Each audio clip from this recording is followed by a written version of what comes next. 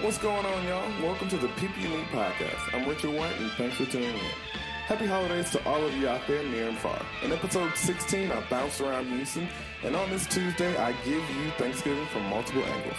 The first stop was the Thanksgiving Parade in downtown Houston. With that being said, I hope you enjoy.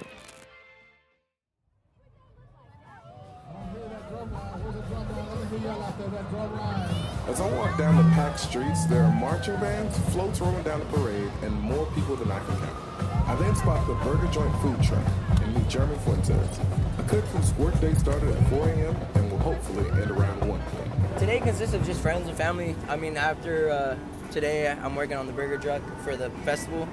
So after today, I'll probably go home with, my friends and my family and just cook up and just barbecue, chill over at the house with my cousins. And I skateboard, so we'll probably skate outside or go to the park.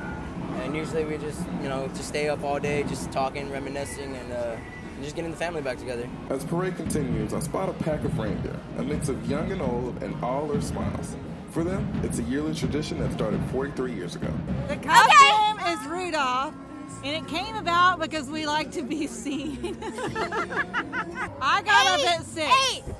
7:40. 7:45. Houses.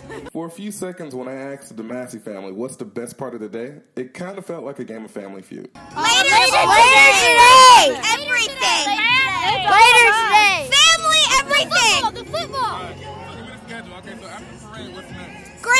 Grandpa's house, and then we eat and we eat and do Thanksgiving games, and then we watch NFL. Next, I head down to the George R. Brown Convention Center for the 40th annual Super Feast. That's where I meet Sharon Duncan. Well, I came the first time in 1991 because I was just feeling sorry for myself, and a friend made me come down here instead of having the pity party. And I just started volunteering, and I got hooked. Now, all these years later, I'm the floor coordinator, so it's my job to keep this whole floor organized and running and make sure everybody gets served, both the volunteers and the guests. So we've been planning for it since the feast began back in 1969. That it started with Reverend Woodard's father in his house inviting a single family in and seeing the need. And it's just grown from that. So you think about all the different stages and the different plans that had to go in place. So when I showed up, for instance, by then they had moved from a home to a church to the Holiday Inn and then to George R. Brown, but they were kind of new in George R. Brown, so figuring out how to set it up and all that. And eventually we wrote a manual and built a system that revolves around the captains and the coordinators. And so now we have a system that flows really well and works with a lot of volunteers who are coming for the first time. They can just kind of sleeve in and be purposeful and have a good experience right from the get-go. It's a busy day to say the least for Sharon. It starts at 5 a.m. and ends at 5 p.m., coordinating a couple thousand volunteers and serving at least 20,000 people. After, she'll come home to where this time her kids will cook. Through it all, she absolutely loves the time spent on the floor. This is Thanksgiving for me. I mean,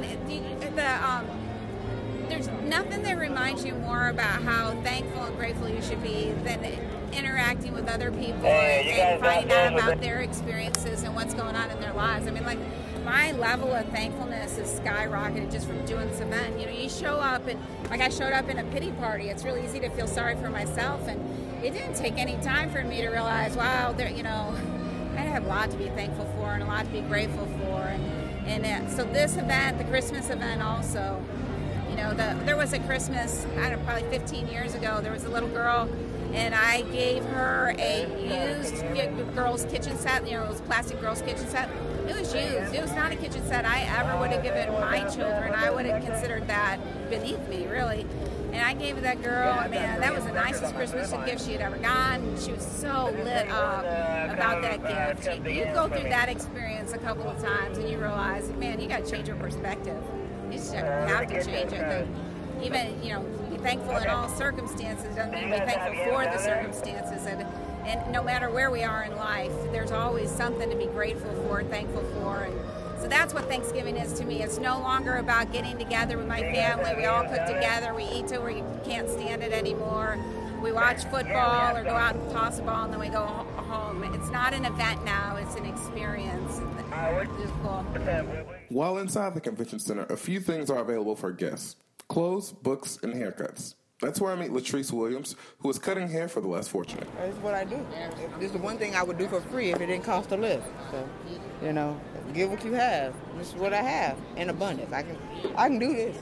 So it's nothing to do it, but it makes a big difference to somebody else who may not be able to have the salon visit or the barbershop time or whatever, or the money. So this helps out. And then when they leave here, they can go to job interviews and look more presentable. And then it's just a situation that they probably got themselves into, and it's like sometimes we can all be one check away from being homeless. So it helps us kind of get that boost and get people the self-esteem to kind of get back out. Like, hey, I look good. I can go in here and represent myself and take care of my family. So yeah. Well, today I've already cut maybe 4. But like last year I did maybe 120, but it was a lot more people. But, we still have a lot more to do. It's still yet early, so it's still early. Yeah. Ladies and gentlemen, happy holidays from the city of Houston.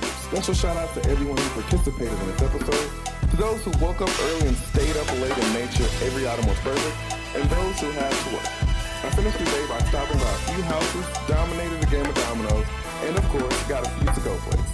Our music is by Mark Henry Deese, and our image is by Evan White. Be sure to follow us on Twitter at TPYMPod, on Instagram at The People You Need Pod, and The People You Need Podcast on Facebook.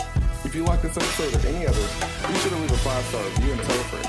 We can be found on iTunes, Google Play, and SoundCloud. Whether you worked or lounged around, I hope you found some happiness on Thanksgiving, hugged your loved ones tight, laughed loud, ate good, and made it home safely. I'm your host, Richard White, and thank you for listening. Until next time, be safe and be great.